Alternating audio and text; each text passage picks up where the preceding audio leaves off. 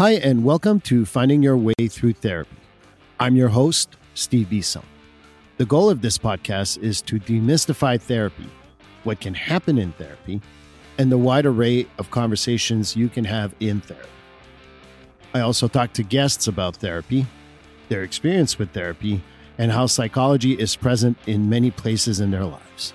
I also share personal stories. So please join me on this journey about therapy. Well, hi, everyone, and thank you for listening again. I hope you got a chance to listen to episode 69 on Being Real, which is a chapter of my book. I talk a little bit about what's in the chapter, as well as my thoughts today in regards to that chapter. So I hope you go back and listen to it, and even better, go buy my book, which is awesome. But episode today is 70, and I will be talking to Jay Ball. Jay Ball is an officer at a police department in Massachusetts, and joining him will be Caitlin Deehee, who used to be on a team that did the co-response with Jay, and they did training for mental health first aid. I've had Jay on from episode 2, 15, 28, 40, and 53, and Caitlin has been on since episode 40 and 53, and we have good chemistry, so I hope that continues to show. We're going to try to talk a little bit about veterans. And one of the things I always wonder is how do we find good treatment for first responders? So hopefully that'll come up today. And here is the interview. Well, hi, and welcome to episode 70 of Finding Your Way Through Therapy. It's also YouTube channel episode 15. So, and I think I told you, but if you didn't, hey, surprise, you'll be on camera. But the returning guests, and finally a returning champ, really, frankly. Caitlin and Jay finally got the most popular episode. It had been a while, Jay, so I was a little bit concerned about your abilities. But hey, you came back just like Syracuse is doing, so good for you. That's right. 4-0, about 3. I can't say almost 5-0 this weekend. Don't say it yet. You'll find a way to screw it up. Well, if they lose to Wagner, we get problems. Appalachian State, my friend. Appalachian State. And Jay Ball, in case I didn't say his name, and Caitlin Deehee. So welcome back, guys. How about, it's been a while. I know I've said this before, but we've been on this is episode number 6 for me and Jay. Caitlin, you've been on your 4th episode. So I know that some people may have missed the first few episodes. So how about you introduce yourself, Jay, and then Caitlin? My name's Jay Ball, currently a police officer with the Framingham Police Department. I'm a sergeant, science patrol. I've known Steve, God, it's got to be over 20 years now. Recently, though, I started my own company called Benevolent Guardian Consulting. I've worked with Caitlin. Caitlin got me into this pretty much. We knew each other from work, and then I can't say decided. She drafted me and told me, and held my arm behind my back, saying I had to teach mental health first aid with her. And then we started lies. So many lies. We started doing a few things together, and she's kind of inspired me to help other first responders and veterans. Pretty much in a nutshell, why I kind of think I'm here. Caitlin. Okay. I'm Caitlin Deehee. I'm a licensed mental health clinician. I currently work at Westboro Behavioral Healthcare Hospital as a lead clinician for our first responder specialized treatment program. But before I did that, I worked for a long time in the co-response jail diversion field. That's how I met Jay. I worked as a co-responder with the Framingham Police for about 4 years, then did some replication work with the co-response model. And Jay actually shocked the hell out of me and volunteered to teach mental health first aid. He was in my class and came up and was like, hey, I'd be interested in doing this. How do I get involved in this? And I almost fell over because coming from Jay, it was a surprise at the time based on what I knew about Jay. But is that good or bad? Jeez. Well, it all turned out good. But I certainly gotten to know you better since then, right? We've taught a lot of classes and gotten to know each other better. So it's perfect fit, actually. Meant to be. So I was going to ask for the real story, so I appreciate that. I go back to you're saying, how long have we known each other? I think we met in 2000. Yeah. And it's funny because me and Jay bonded on something which is hockey, not actually a game, but someone with a hockey skate and cutting something. Statute of limitations is up, and I don't think I actually nicked the car. So Hey, no comment. I don't know what you're talking about. But it was funny because me and Jay didn't know each other. And maybe there was a car nix. Maybe there was no nix. Who knows? But he looked at me. I looked at him. Someone said, "Hey, what happened?" I'm like, nothing. And that we became friends. No crime was committed before someone at work said I committed a crime. So there was no crime no committed. crime committed. There was no damage to the vehicle as far as I know. There was none. And the statute of limitation is expired. So even if it was, it would be no, but it was not a problem. So if anybody's listening to this and knows Jay, you can't charge him. And frankly, I would plead the fifth on it. So we'd be good. Just thought I would start off with a funny story of how we met. I thought that would be good since that's how you met Caitlin. She allegedly forced you. Yeah. Gunpoint. But you know what's interesting, Jay, is that I was thinking about how, you've always worked, like I've known you for 20 years. And when I first met you, you had just come out of the military. And then you met me and you started with the transit police in Boston. And I remember you asking me mental health questions then. So I'm happy that Caitlin took your arm and twisted it so that you get your butt in there. So thank you for that. But you've always been interested in mental health, no? Yeah, I'm glad you have a good memory. I thought I had a good memory. I don't remember. I would imagine maybe if you're saying I asked those questions, I must have. But I remember a call from, you weren't even in Boston, but you were stationed in Boston. You had to go away, and there was a suicide of some sort, and you had asked me for pointers. So, wow. And you know what I said? I don't know. That's a great memory. It's weird. Actually, we had a class today, and I don't know how much. I'm glad Steve remembers it, but I was mentioning stuff with PTSD about how sometimes you forget things, and I'm not sure if that has anything to do. That situation has anything to do, but it's funny. I don't remember that, but I'm glad it did evolve and start back in 2000. It obviously took till 2017 or 18 for stuff to happen through Caitlin, but Steve would have started in 2000. I would argue 2004 because that's when you went into the transit police. 2004, yeah. Just saying. Not trying to say that my memory's good on this. I'm just saying. Steve, I'm happy to share the credit with you for getting Jay into mental health. I won't take it all to myself. I've learned a long time ago taking credit for someone getting anything in life is useless. If they did it, they did it. I don't care. But yeah, but in all seriousness too, there is even a call I remember where you had called me because someone was really agitated and happened to be one of my clients. Oh. And you've always been interested in that. So, and again, all joking aside, what gets you to the point where you're like, no, I really want to get more involved like you did with Caitlin? I don't know. You see a lot of things. When I grew up, I always wanted to be in the military, but it's funny. The two things I want to be in life were in the Marine. If you looked at my room, and if my parents didn't move anything, now it looks like a museum, but of lavender.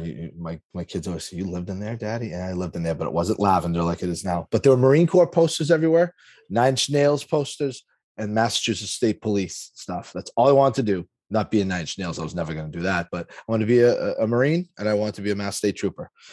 I was 0 for 2 on the Marines and Mass State Police, not because I couldn't.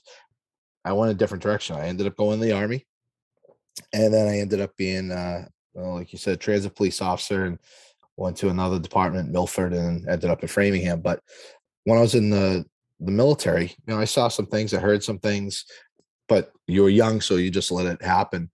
Things happen, you progress on. Now looking back, being older, for example, knowing Steve, knowing things he said to me, you don't put 2 and 2 together. Evolving into 2000, through everything, you go to calls, you see things, you do things. And I think it was probably a time in my life that my wife at the time, she worked in the mental health field. I don't know if I laughed at her, but that's a bad thing. But it was kind of like, it never interested me, I don't think. And then knowing Steve, I was always involved. And then things happened, got to know Caitlin. And I think it was through a class and being involved in first responders. It just, I don't know, it just kind of, I think, all dumped at one point. Everything kind of in my life between the military and policing, just it kind of made sense. I saw a lot of things happening. I'm a little outspoken, tiny bit. And I noticed, and I kind of preached this as, look at what we do now as police. Look at what we do now as military. You never did this before. We've seen things and done things that our friends and family either one have never heard of, they don't understand, and it has a dramatic effect on our lives. And I think it was almost part of my outspokenness and the stigma associated with seeking help. If we're changing because of the things we're doing, it's not really, it's us. We've become new people, but why do we have to lose our jobs? Why do we have to suffer? You brought up suicide. Why does suicide need to come into the picture? And I think I wanted to help on a new level by telling people it's all right to seek help and all right to get involved in mental health. And I think I go back to your meeting with Caitlin. And again, I know we joked a little bit. So, Caitlin, what's your reaction when a guy like Jay comes over and says, "Hey, I want to get involved"? No, I mean, it was awesome because I was teaching mental health first aid for public safety as part of our contract with DMH through advocates. We were had to teach one class a month to police from wherever across the state, across the Commonwealth, and I am not a police officer, never have been, but I did the co-response for a long time. So I was responding to calls that the police were going to. I saw some things about as close as you can get to really being a first responder without actually being a first responder, I would say. And I had some cultural competence, I would say, in terms of teaching mental health first aid for public safety. But if you know anything about first responders, I can be culturally competent all I want, but it's different when it comes from another first responder. And so teaching police was hard. Even in the department that I worked at, Framingham, I worked in for years, and I taught a couple classes there before Jay started helping, and they were tough. People that I know and trusted me, and I trust, and as a class, it was brutal, 8 hours. So when Jay was like, "Hey, I'm interested in this. Would you ever consider co-teaching?" And I was like, "Yeah, that'd be amazing." It just brings so much credibility to the work, right? I have the mental health piece down, but having a first responder actually give credibility to the mental health piece of it is really what was important, and really, I think, made our classes so good. We had a lot of good feedback on the classes we taught together, and I think it was because we had those two perspectives. But I also think that I look back to a little bit of what we talked about in previous seasons, and knowing both of you fairly well at this point, there was also this being able to gel together and really connect that really probably helped. So it's one of those things that when you think mental health separate from first responders, it's one thing, but then you see a first responder and a mental health counselor talk and they're gelling and they're making sense. Do you think that that's part of it? Or do you think there's other factors that are involved because they had to go to meetings or they had to go to do some of those trainings? I mean, I don't know. I'm just asking. I don't know what you think, Jay. I think for sure, I think that definitely plays a factor. Historically, mental health and first responders were at odds. I even just remember the former director at Advocates, Dr. Sarah Abbott, starting up co-response way back when. The thought of a clinician being in a police department was radical, right? It was people were the two fields didn't collide and didn't work well together. And I think more and more that's happening, and I think it's really important. And I do think that seeing a police officer and a mental health clinician be, on the same page about stuff, I do think that helped a lot. Yeah, I teach with another, that one we say mental health first aid class. I teach a few other classes, but the big thing I think with Caitlin is, and I think if you look back, Caitlin and I knew each other, but we didn't really know each other. I was working in narcotics and she was on a shift and she was a supervisor. And then obviously she progressed up into leadership roles within her former company, but I didn't know her that well. I knew who she was. It was enough to say hi. And I think when I went to that class, like I said, I mentioned probably the turning point. Then we started doing classes together, and it was almost like I'm sarcastic. She's sarcastic. I can be, I'll say a pain in the ass and say things I shouldn't.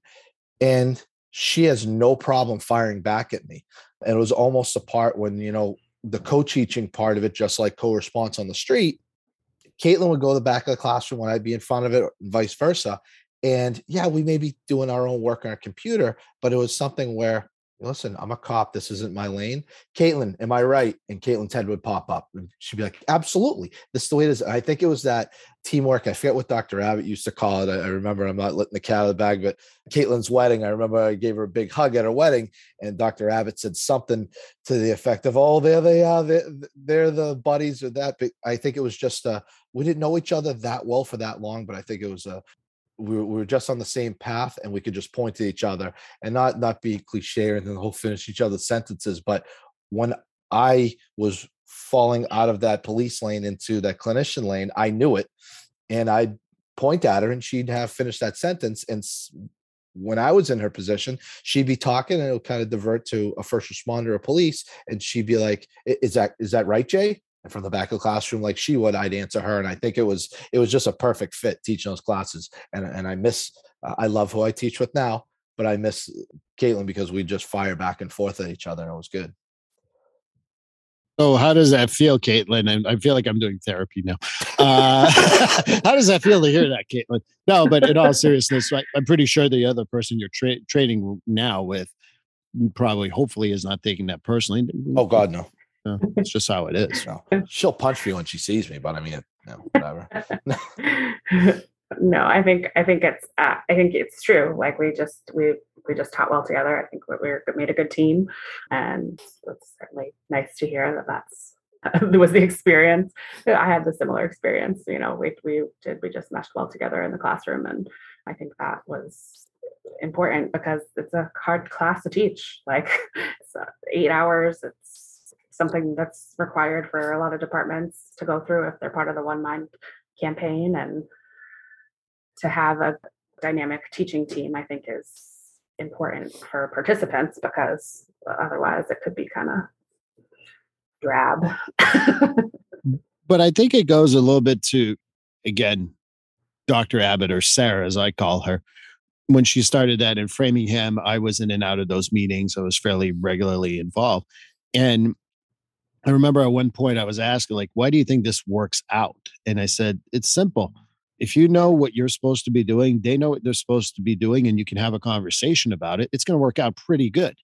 If you start trying to be law enforcement and you're in mental health, or if you're law enforcement and you try to be mental health, that's always going to be a problem. So I think that probably that's the dynamic you're talking about. And I would say that's the same thing for the co-response model at this point. Absolutely. Yeah. I've said things, God, even in the past week, we've had instances on my job where people have said, you're not sending that person to hospital. When I was at the schools for a short bit, you're not sending that person to hospital. And it's like, no. But then sometimes I look back and, in the military, you call it an AAR, an after action review. And sometimes I do that in my head. And I'm like, wow, you know what? If I didn't have that experience working with a clinician, a therapist, a co-responder, yeah, I would probably, we say in Massachusetts, pink slip the person or section 12, because as much as Framingham leads in having clinicians around the clock, sometimes someone may call in sick, or someone may have the day off, or the schedule or the timing. Maybe they work till 2 a.m. or midnight. We don't have someone till 6 a.m., 7 a.m. And there's situations where I would say the normal cop, through no fault of their own, police officer through no fault of their own, will be like, no, section the person. But with the training and riding with someone like Caitlin and co-responders, no, I'm not. You're taking someone's rights away when you section 12 them. I know we're talking specifically for Massachusetts, it's different in every state. But let's explain what a section 12 is in Massachusetts. There's equivalents to every state. Yeah. But it's basically taking away your civil liberties for that time being until you're evaluated to be deemed to go back in the community or the hospital. But they have all different names across every state. But even in Canada, Europe, they all have that. So let's explain what it is. So when we say section 12 or pink slip, that's what we're talking about. So just want to explain that. Yeah. And it's a point where it's taken away. It's almost like arresting someone. You can justify someone to the hospital. Rarely does a medical doctor call from the emergency room and say, whoa, why'd you send this person here? Does it happen? Absolutely. In my experience, I've probably heard it happen, maybe I've got 1 or 2 calls over my almost 20 years. Well, why'd you send them here? Why are they here in the ER? Well, explain it. Well, you didn't put that on the slip. Well, I'm sorry, I only have 3 lines and we're busy, but this is why they're there. But then as you learn more and more from your co-response partner, your therapist, your clinician with you that's riding, sometimes not everything, find another way to help that person. It doesn't mean you need to, like you said, take away the civil liberties. Maybe it's providing them with resources to get to the next day. Maybe, for example, Caitlin is working day shift and it's 3 a.m. and the person isn't a harm to kill themselves or someone else. Can we get them to 8 a.m.? Can we use the resources that the co-response brings to us to get them there? Some people look and say, oh my God, that person, uses the C word, crazy. Oh, well, maybe they do have something going on in their lives at the time, but if we don't put them in a hospital, are they going to hurt themselves or someone else? And no, they're not. And those are the things you learn with a program like co-response. And also too, I'm not going to promote one or the other, but in some areas of the country, CIT, crisis intervention teams, give officers a basis of how they can deal with mental health calls. And that's a whole different episode. But I think having co-response does help and train the officers. I remember being in another town, not Framingham, and no one wanted to take the clinician. I came to Framingham and they were fighting over who's going to take the clinician out on the road. I'm like, well, this is weird. And not that it should be weird, but police don't want to have people with them. It's not because I want to cover things up. And I think I probably mentioned this in another episode. It's just that given my keys in Massachusetts, mostly we ride alone. In Boston, maybe different, some of the larger cities, but we ride alone. And I think it's cramping, and other departments cramping their style to have, where's the junior guy? They can take the clinician. It's not that way in Framingham. People like, no, they can come with me. Am I wrong, Caitlin? Like, it's different. No. And so through the replication that I did with the co-response model, every department we stepped foot in was resistant to having a clinician ride along with them because a zillion reasons, right? Like, oh, well, if I say something wrong, or you're going to report it to the chief, or just all the things like, well, that's where my bag goes. That's where my duty bag goes. What do you think you're going to sit there? There's all the reasons, right? But at the end of the day, every department we stepped foot in, once they saw the value that a clinician brings to a call and the way that clinicians are able to, even like in plain terms, reduce the amount of work that an officer might have to do on a call. That's was always the selling point. Like, oh, well, that was great. Like, I don't even have to write a report on that because you just handled it, right? Like, that's a big selling point. And so as soon as every department we're in, you get a handful of officers that want to take the clinician out, and they get along with the clinician. They learn things from the clinician learns things from the officers. And that's how I got into being passionate about first responder mental health, was riding around and going to some of these like really significantly traumatic calls with fire and EMS and police, and like watching you guys be at these calls and then on to the next call. But we would be in the cruiser on the way to the next call, and people would say stuff like, well, that was really fucked up. And I'd be like, yeah, it was. Do you want to talk about it? Right. And we would talk about it because that's healthy. That's normal to process some of the things. But that's not happening. And that over time is a problem. But that's how I got interested in first responder mental health, was through that time going to the same calls and really seeing the impact it has on people. And one thing I want to say, because it came up today when I was speaking to another department in Massachusetts, and it's been said to me with departments out of the state, especially when they critique they call it the embedded model. And I guess Caitlin's like an embedded reporter. So they're not an embedded reporter. But what really, really irritates me, and yes, police, there's males and females in police work, but it's a male-dominated profession. That's true. And yes, there's a lot of type A++ personalities. And I've heard, and this is out to my chiefs, my deputy chiefs, not in my department, but across the United States, Canada, all the chiefs out there, the managers of police departments, don't interview clinicians who are highly qualified and say to them, oh, well, I was expecting someone that looked like my grandmother. Because other than being extremely disrespectful, Okay, great. Are you going to have police officers that, and I'm gonna attack the elephant room.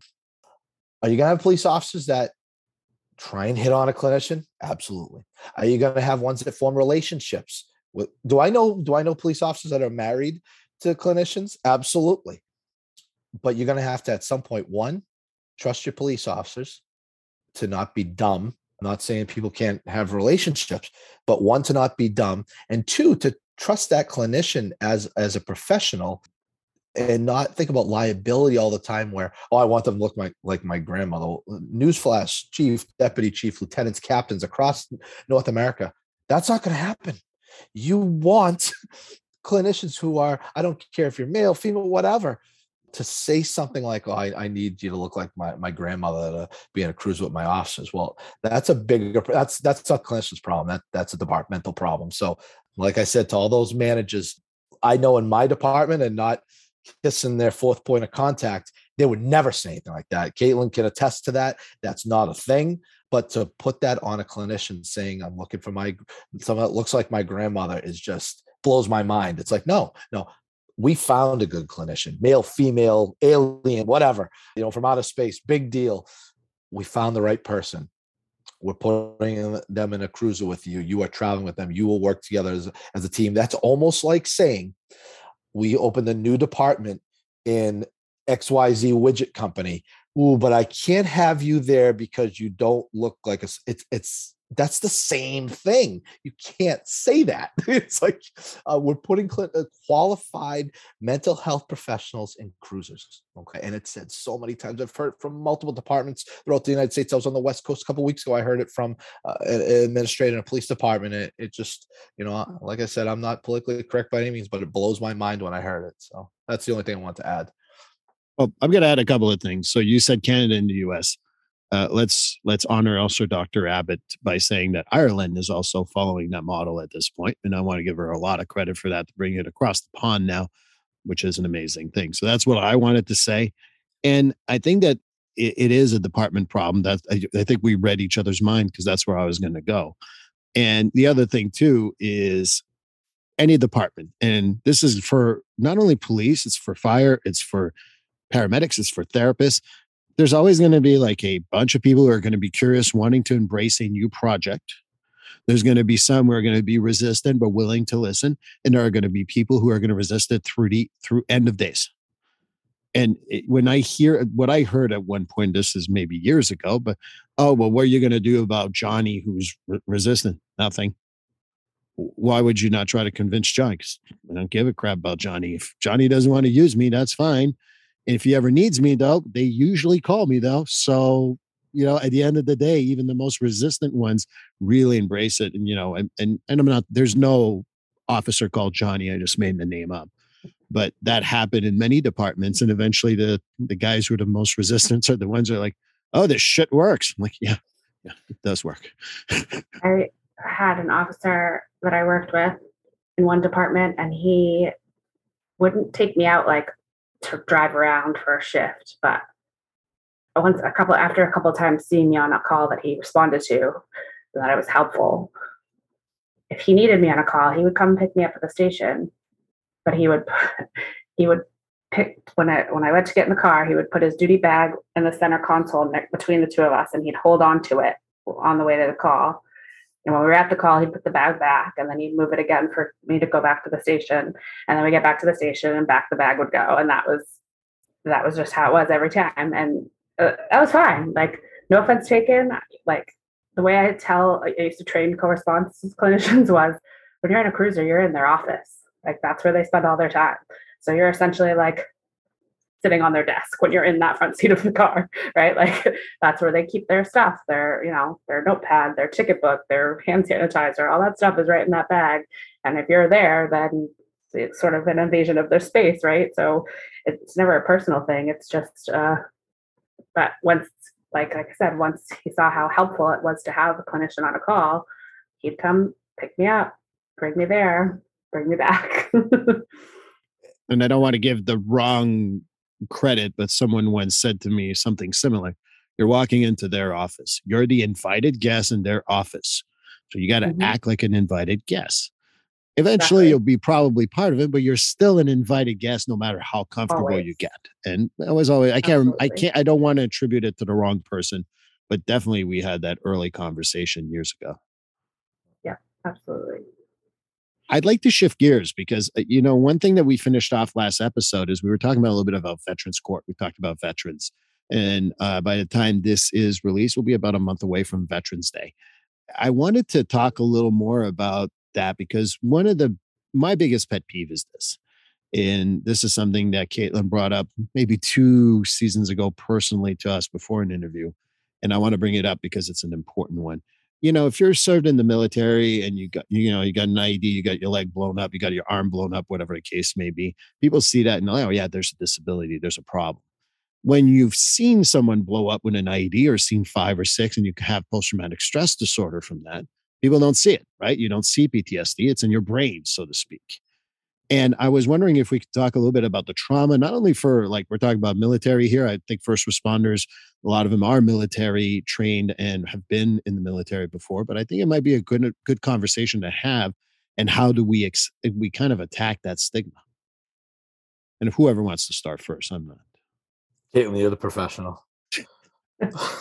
You're a professional too, just a different department.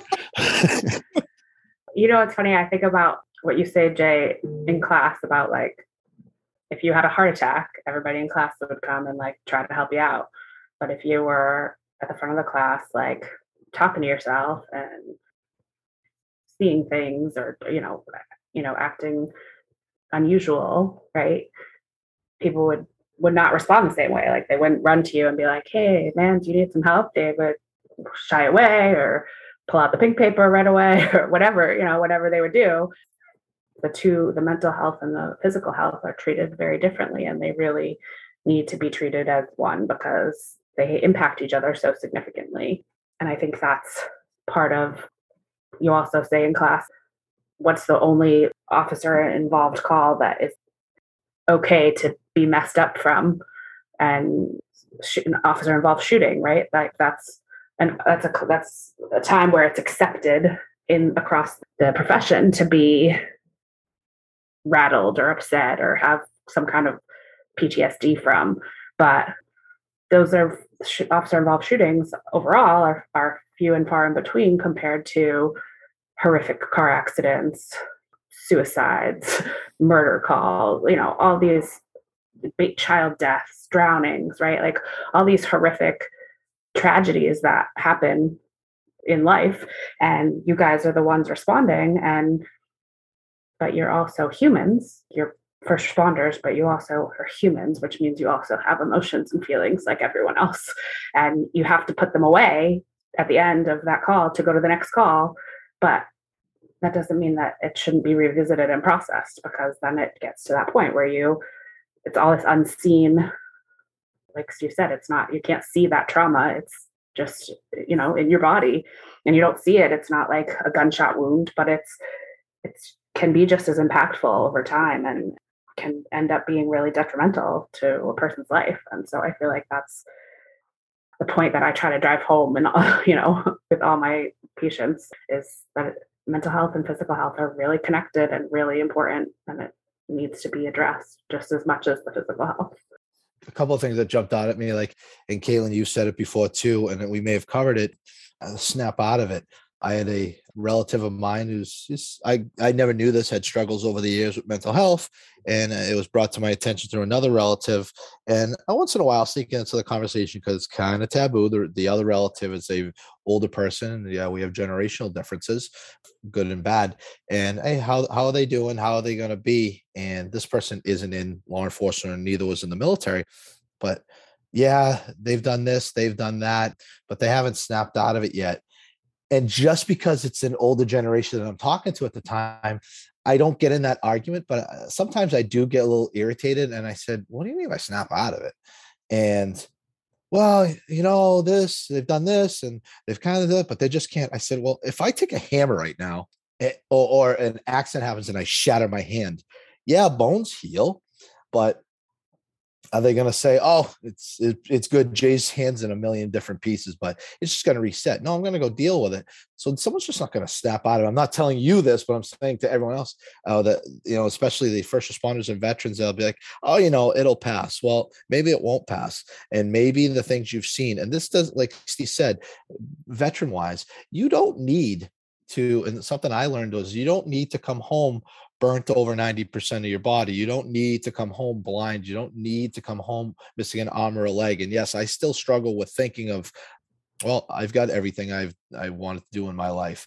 You may have seen things while you're deployed, and you may have done things while you're deployed that have an effect on you.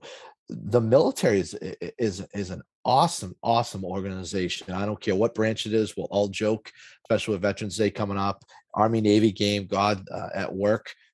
Myself and the Navy guys, me being in the Army, we joke, we say things, but at the end of the day, we're one team. And no matter what branch you're in, things have happened and talk to each other. I think in my police department right now, there are generational differences among the veterans, but I think we do a great job, and we have a lieutenant that kind of rallies all the veterans together. I think we're an informal support for each other because everyone's experiences are different. Everyone grew up different. And the military being such a unique organization, I mean, I always remember the first thing I heard when I got into the Chow Hall, 1995, I didn't know what grits were. I had no idea what grits were. You may have seen it on TV. I could go into a whole bunch of quotes on TV about grits. Never knew what they are. I met a kid from South Carolina, and he made a joke, "Them are grits." I'm like, "What the heck are grits?" All I saw was this white stuff on my plate. And I'm like, "All right, well, that's what I'm eating, I guess, with some of these eggs and whatever mystery meat that is."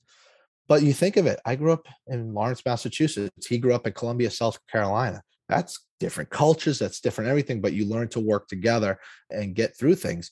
Did I grow up poor? No. Did I grow up in a city that's really rough, Massachusetts? Sure.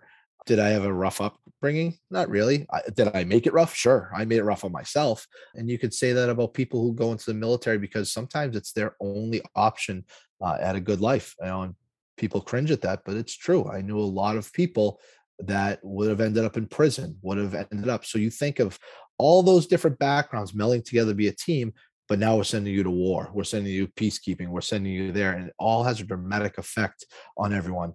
I may go to a domestic incident as a police officer, and one outcome comes because I can compartmentalize. I can look at this, but I may also have my partner who grew up in an abusive household.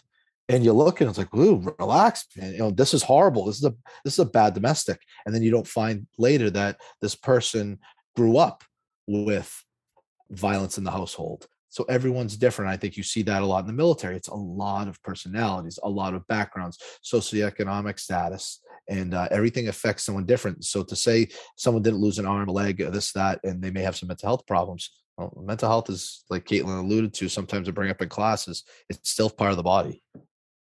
Right. And there's a few things I want to add to that, maybe, and I don't know if that helps, but the trauma stuff. One thing that is one of my biggest pet peeves is I can't judge what is traumatic to you or to someone wherever they come from. It doesn't matter because for some people, trauma is seeing a dead cat on the side of the road. And for some people, it's seeing a 27th soldier get blown up by an IED. I'm not trying to trigger anyone. I'm just saying that whatever that is. So if you go to your first incident as a police officer and it's affected you, you need to really be able to talk about it. I think that the newer generation is able to do that's a little better than the older generation. And I think that there has been some things around that, but we got to be able to also stop making trauma that, oh, well, it wasn't that bad. Why can't you just handle it? Well, no, it's not. Who the hell am I to judge what's bad and good? And I want to mention that because that happens a whole lot because, one of my clients who had said that this was a third traumatic event. I'm going to save the details for protection here. And he's like, "Oh yeah, well I shook off the first two, so I could shake off the third one." I'm like, "You didn't shake off the first two. That's why the third one screwed you up, dude." And they get that when you go in, but there's such a stigma of like, "Oh, I shouldn't be affected by that." And the shoulds drive me nuts. The other thing I want to say about shattering the hand, if you did take a hammer and put it to your hand right now, they put it in a cast and you'd be in a cast or get surgery and you'd be in there 8 to 12 weeks, depending on how bad it is. Right. And there's no like, okay, that makes sense. Everyone You see something traumatic even for 5 seconds. Well, why don't you get over it in 5 seconds also? Well, no, it could take 8 weeks. And we need to also look at it that way. There's been some movement, and I don't know how I feel just yet about it, that talks about maybe we've got to stop talking about it as mental health or physical health, just call it as health. And I think that might be a good way to start thinking about, especially for our first responders, for our military personnel in particular, because if you start putting mental health, there's a stigma. If you say it's a health issue, they seem to be okay with it. And more, not to monopolize, I know that we're looking towards, especially, and this is all to do with Caitlin too, peer support, whether it's within the department. If you have a peer support unit, and I know they're starting to get more and more in police, you have a peer support unit. One, if you're trying to start it up, get officers in rank to help rank that people can talk to, maybe with some lived experience, maybe they don't, maybe they're people they trust.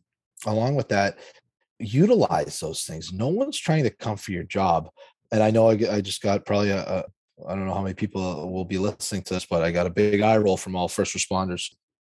Well, they won't understand. Well, you know what, dude, it's to the point where you're going to let yourself continue to not heal and for lack of a better word, be shattered, to ask for peer support. You could just come to me peer support wise and say, I can't do this. And maybe I point you towards Steve. Maybe I point you towards Caitlin and their programs and their counseling services.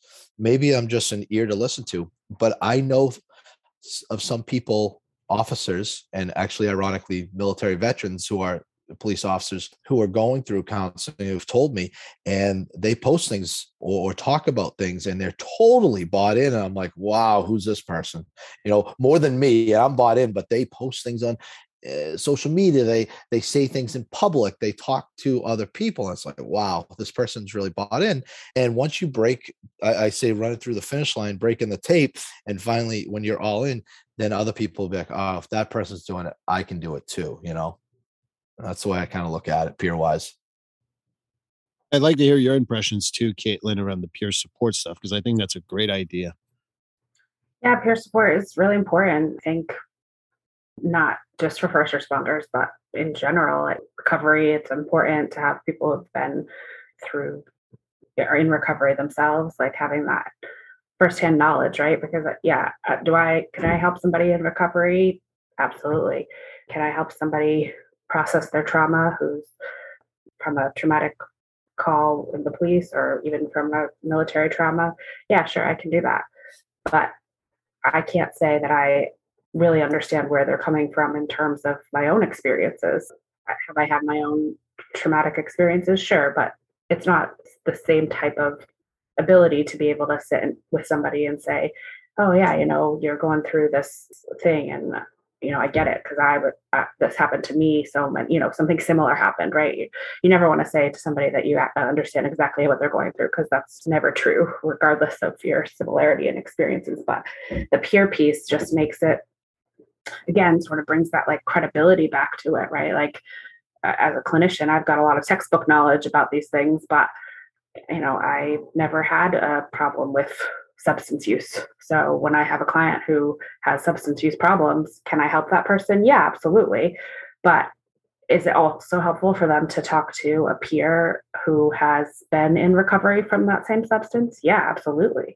Because they know what that substance does to you physically. They know what that feels like. They know how to, they know how hard the recovery piece is and how challenging it can be to relapse and all those things that, like I said, as a clinician, that's my training, right? That's my expertise in to be able to do that with empathy. But when you have somebody on a peer level that's been through something similar, it brings a whole different level of comfort, right? Like I'm not the only person who's going through this, or I'm not the only person in this field who's dealing with this, with the first responders.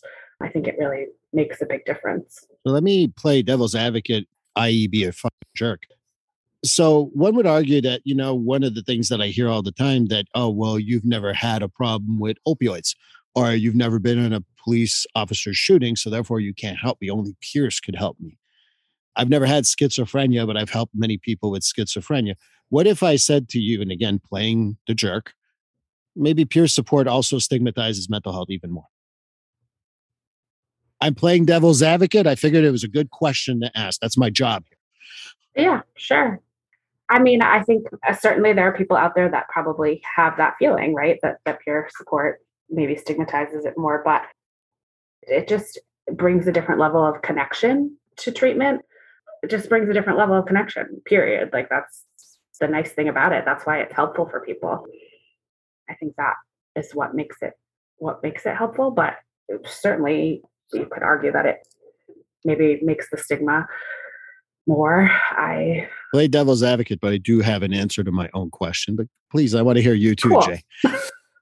Yeah, I'm looking forward to seeing. I believe in it. One reason I got involved in Veterans Treatment Court was to help out, and like I said, sometimes I repeat myself from other episodes, but there's mentors there, and sometimes I saw a lot of mentors. You've got some enlisted people that are clients in Veterans Treatment Court, and all of a sudden we're assigning them to a former general, a former sergeant major, or something like that. It's like, time out. Let's get a specialist, an E4, to talk to this person. If I was in a normal unit, even if I was an E5 sergeant, I'm technically a lower enlisted person, regardless of being a sergeant. Why are you giving me a general or sergeant major? Yes, at one point they had to start low as a lieutenant if they ended up being a general, and yes, they were private at one point. But I think it's almost that being on the same level. I hate to break into a social thing, but there's different things at different points of your military career on the peer level that you deal with. And I go into Veterans Court and I want to help people, peer wise. But the bad part of me is I'm a police officer, and some people forget that veteran part. When myself and Lieutenant Downing are in there, some people we break through, and by the end, when they graduate, will say, "Oh wow, thanks for helping me." Not even though you're a police officer, but they want to say it. But I think the peer part of it is, I don't think it re-stigmatizes. I think it's helping someone. There's guys at work that I talk to that are also veterans. And I just think that we help each other indirectly. We may not talk about specific subjects, but whether it's maybe an anger issue, or maybe it's a substance issue, not, maybe having a couple of drinks here and there and it gets out of control, and you talk to these people. I don't know. I don't think it, maybe I'm off base, but I don't think that peer stuff stigmatizes. Well, I don't think peer support should replace professional treatment, right? I think they're two different things. It's two different levels, right? I think professional support has its place and has its utility, and I think peer support has its own utility that's different. And I think using them in tandem is the best approach. Yes. And I think that my answer, and yes, I was being a jerk, and I understand that. But my thought process, I go back to a former guest who said to me, like, if someone tries out a kiwi and say, "Oh, I hate kiwis, I'll never like fruit again." Well, no, you didn't like kiwis. So peer support might work for Jay, but for Caitlin, she needs a professional. And then we go to John, and John needs a group of peers with a leader. At the end of the day, I just think that for me, I wanted to just play devil's advocates in the sense that some people will have that thought process. And for me, and if you ever want me to share this story, I will. But, there was a guy who couldn't stay sober that I worked with. And I had this little wooden Buddha on my desk, and, parole's like, just keep him sober for 15 days. That's all he's got left. He can't go back. And he's like, "Oh, can I have that?" I said, "Can I keep you sober?" He's like, "Yeah." I gave it to him, and he stayed sober for those 15 days. Do I really care what worked? Did I go, well, no, that's not really a technique thing. That I didn't learn that at Assumption University. I need to talk to my supervisor about. No, I didn't say anything. That worked. And I think that that's the other thing that I want to break as a stigma. And that's why I was playing a jerk here, is that if peer support works for you, that's great, but it may not work for you. Maybe you need a professional. Maybe you need to go to groups at your facility, Caitlin. Maybe you need to go to somewhere else outside the state because there's too much stigma in this area because you're a lieutenant, a captain, or whatever. It doesn't matter who you are. I don't really give a crap. But at the end of the day, I think the reason why I wanted to play devil's advocate is for whoever's listening to this. You do what works for you. Don't do what doesn't work for you. Don't go see Steve because it does and you're like, I hate Steve. Okay, well then don't see me, and that's fine. It's not personal. Yeah, I'm not going to pull the rug out from anyone, but it's like saying, yeah, peer support, and we'll help each other. But at the end of the day, hey, I've got this friend Steve. Hey, I've got this friend Caitlin. Maybe we should go.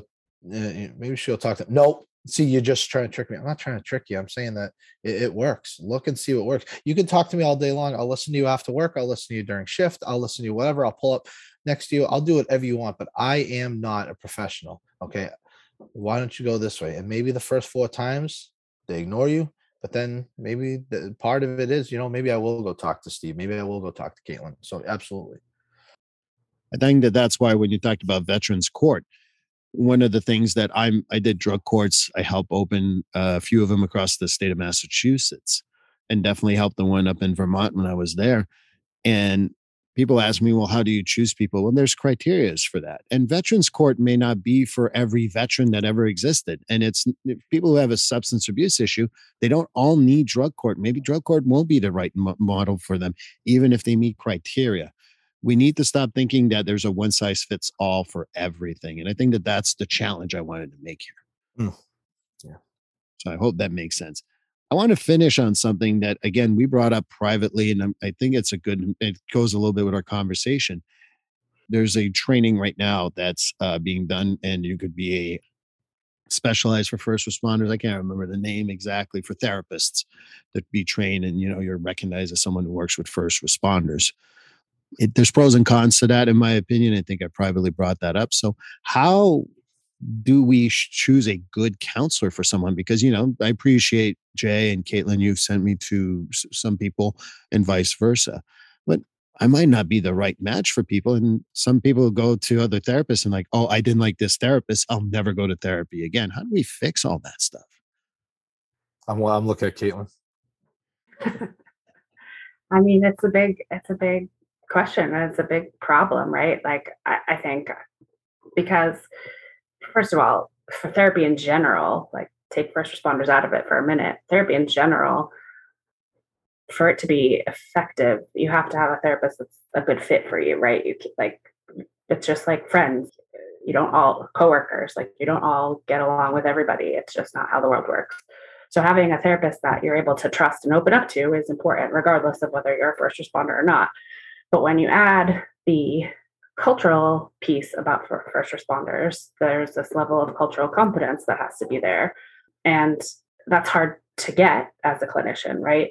Because to be culturally competent, you have to be sort of exposed to a culture. You have to sort of learn about that culture, right? Any culture, right? Any cultural competence that you're trying to attain as a therapist, right? You have to do some research. You have to, it's a process. And so I think that is, I think until recently, we haven't thought about, as a profession, there hasn't been a lot of thought given to the fact that first responders and military have their own cultural and need their own cultural competence because in a therapist, because it's so important. And there needs to be some level of, I don't know what better term to use, but like some level of thick skin to be a therapist for a first responder, right? I can't sit and listen to a first responder unpack their most traumatic call with me and have me be freaking out in the room while they're telling me about this trauma. Like, that's not going to be helpful. That's the time that first responder is going to be like, well, I went to that therapist and I'm never going back because she couldn't even handle me talking about whatever it was. So, there needs to be some level of that ability to handle some of that trauma as a therapist, ability to handle some of the dark culture or the dark humor, I think, that we've talked about a little bit on here before, some of the not politically correct language that gets used to sort of get through the day. Like, those things come up in session. People swear in sessions all the time. Like, what? That's like, can't be offensive to you if you want to work with first responders. Like, it's just all 911, please. And I think that's hard for people, right? Because there's also train as a professional to not use swear language in your right, like in your practice or what, there's a certain training that therapists go through, these professional standards. And then, some of that, like, it has to bend a little when you're working with first responders. It just does. And I think that can be hard for therapists. So finding people who are okay with that, it can be hard. So one thing for first responders and veterans that I want to put out there with finding the right therapist is a couple of things. In that we always talk about mental health first aid because it's kind of what Caitlin and I did for a while. There's a sheriff's deputy that was shot, long story short, in Suffolk, New York. I think it was in 98. And they use her video. And she jokes in the video about after her experience of basically almost dying, being shot a few times, is that she went through 10 therapists and she laughs about it. And I always listen to her and I'm like, oh, that's funny. But she did. She went through 10 therapists. And that being said, you could find the right therapist. And I'm going to joke now. I know a guy, no, but you could find a therapist that works for you, and it could be the one person. And guess what? They bring up something, for example, yoga, and you're like, oh my God, I love this guy. And he really wants me to try yoga. And I mean, my friend had been resistant to that. But then when I bring it up to friends of mine who are in the field and my wife and stuff, oh, that's a good idea. Nope. So could you find the right person who's a therapist and 90% of it is awesome? And then, but they're there to bring stuff up to you. We've gone through these and you both have said unpacking. We've unpacked these things. We've done these things. We're in, as I call, maintenance phase. Hey, putting on a little weight there, buddy, or you're constantly stressed. And I know you don't want to do this, or you maybe your angers, you handled your anger for a while. Maybe you should try this. Yeah, your therapist is going to bring up, especially if you're a first responder or a veteran, they're going to bring up things that you're going to think are absolutely no way not going to do it. And maybe you don't do it. And maybe it turns into a volatile situation. Not volatile, it's a bad word. Maybe it turns into you roll your eyes the next time. Yeah, okay, I know you said that. And there's going to be things you're resistant to. But stick with it because you did trust that person. And maybe you break down and do things and maybe it doesn't fit your comfort level yet, or it never will fit your comfort level. But if you find that person that you work with well, stick with them, because not the way I look at it is you're not going to find the person you get along with 100%, and no therapist is going to sit there and yes you to death. If they do, they're the wrong person. They're supposed to challenge you, because think of it as physical therapy. If I blow up my knee and I need to go to physical therapy, you want to kill your physical therapist because they bring pain to you, and they want you to go over the next hurdle. If you just sit in the chair and go, okay, I'm here for an hour, and you sit there, well, you're not doing anything for your knee. Same thing if you sit in the chair and you go talk to a therapist. If you don't go through the tough things and you feel that they're pushing you, you're not going to fix other parts of your life, especially with mental health. And that's the way I look at it. They're there to push you. They're not your friend. Are they going to be nice to you? Well, yes, I hope so. But they're going to push you to get through the next hurdle or the current, even if it's a crisis that you're dealing with. Well, one of the ways I presented to my clients too is that I'm going to, how many tools do you have in your toolbox? And most people say, I don't know, 20, 30, depending on how crazy they are about their tools. And they say, oh, so you use every single tool for every single job. Well, no, and some of them I've never used. Oh, so a therapist is going to give you 20, 30, 40 tools. And some of them you're going to be like, that's the one. I really need that one. I use it regularly. And the other one is useless. I never use it, but it's in the box in case I ever need it. So I tell people that, my job is to give you tools, and some tools might go to you, and that's fine. There's nothing wrong with that. But we're here to give you tools. And my job is not to say, most people have heard, oh, poor Jay or poor Caitlin, and are you okay? No, my job is not that. It's like, all right, let's dig through it and let's work through it. Let's be uncomfortable. And if therapy is comfortable, you're probably doing it wrong. And that's kind of what I say in regards to that. Yeah, and I think too, like the trust piece is really important, right? Like if you're a first responder and you need to unpack some bad calls, or you're a veteran and you have some serious trauma that you need to talk to somebody about, you have to trust that person. And do I hope that you can come and trust me? Yeah, I sure do. But if you, for whatever reason, feel like you can't take it personally. As a therapist, you can't take it personally if somebody doesn't jive with you, doesn't feel comfortable with you to talk to you about whatever's going on with them, because it's not about me, right? Like if you're like, I met that Caitlin, she's real nice, but I don't know if I feel comfortable with her. Okay, that's not about me. I'm not taking that personally. That's that's you. You have to be comfortable, because otherwise it's going to be a waste of both of our time to try to make it work, right? So, I would just tell people, like, don't feel bad or guilty if you have to try different therapists. Tell your therapist, this isn't really working for me.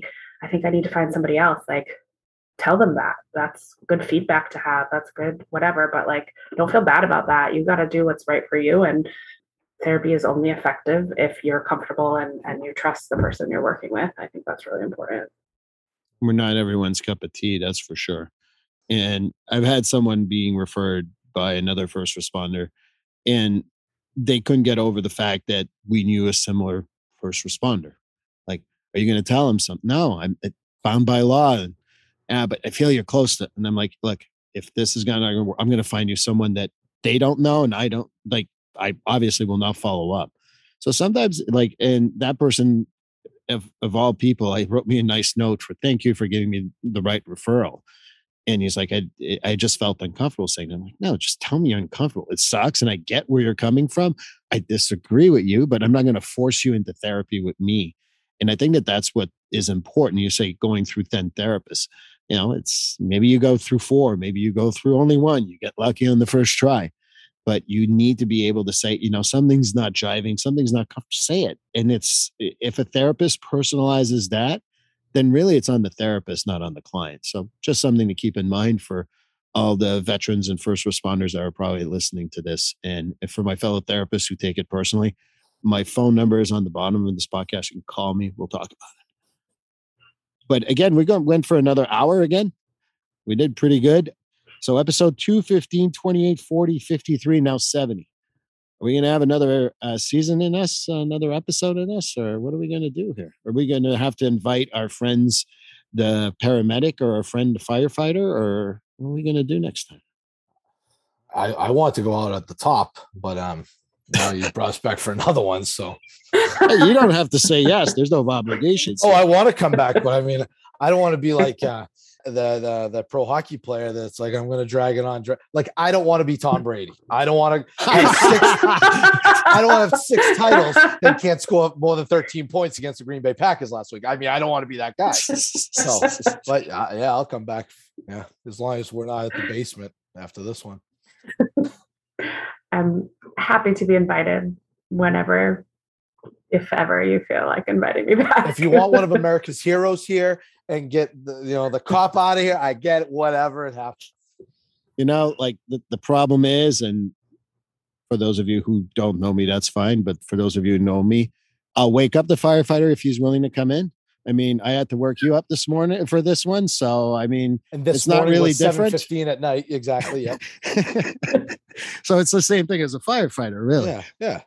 But no, I always say thank you. But again, I mean it from my heart. I think it's so important. And all joking aside, having you, Jay, who just like puts it not only as a vet, as a first responder, but just as a human being, you're so approachable. And Caitlin, that chemistry that you and Jay definitely have here. And obviously I'm on the side here. I try to kind of like, but we have good chemistry. It really, I get a lot of good response from my clients who happen to be first responders. I get it from people who are not first responders, are like, they like it. So yeah, you're always invited, but I'll never force you to be here. And if I have to wake you up again, Jay, I'll just call a firefighter.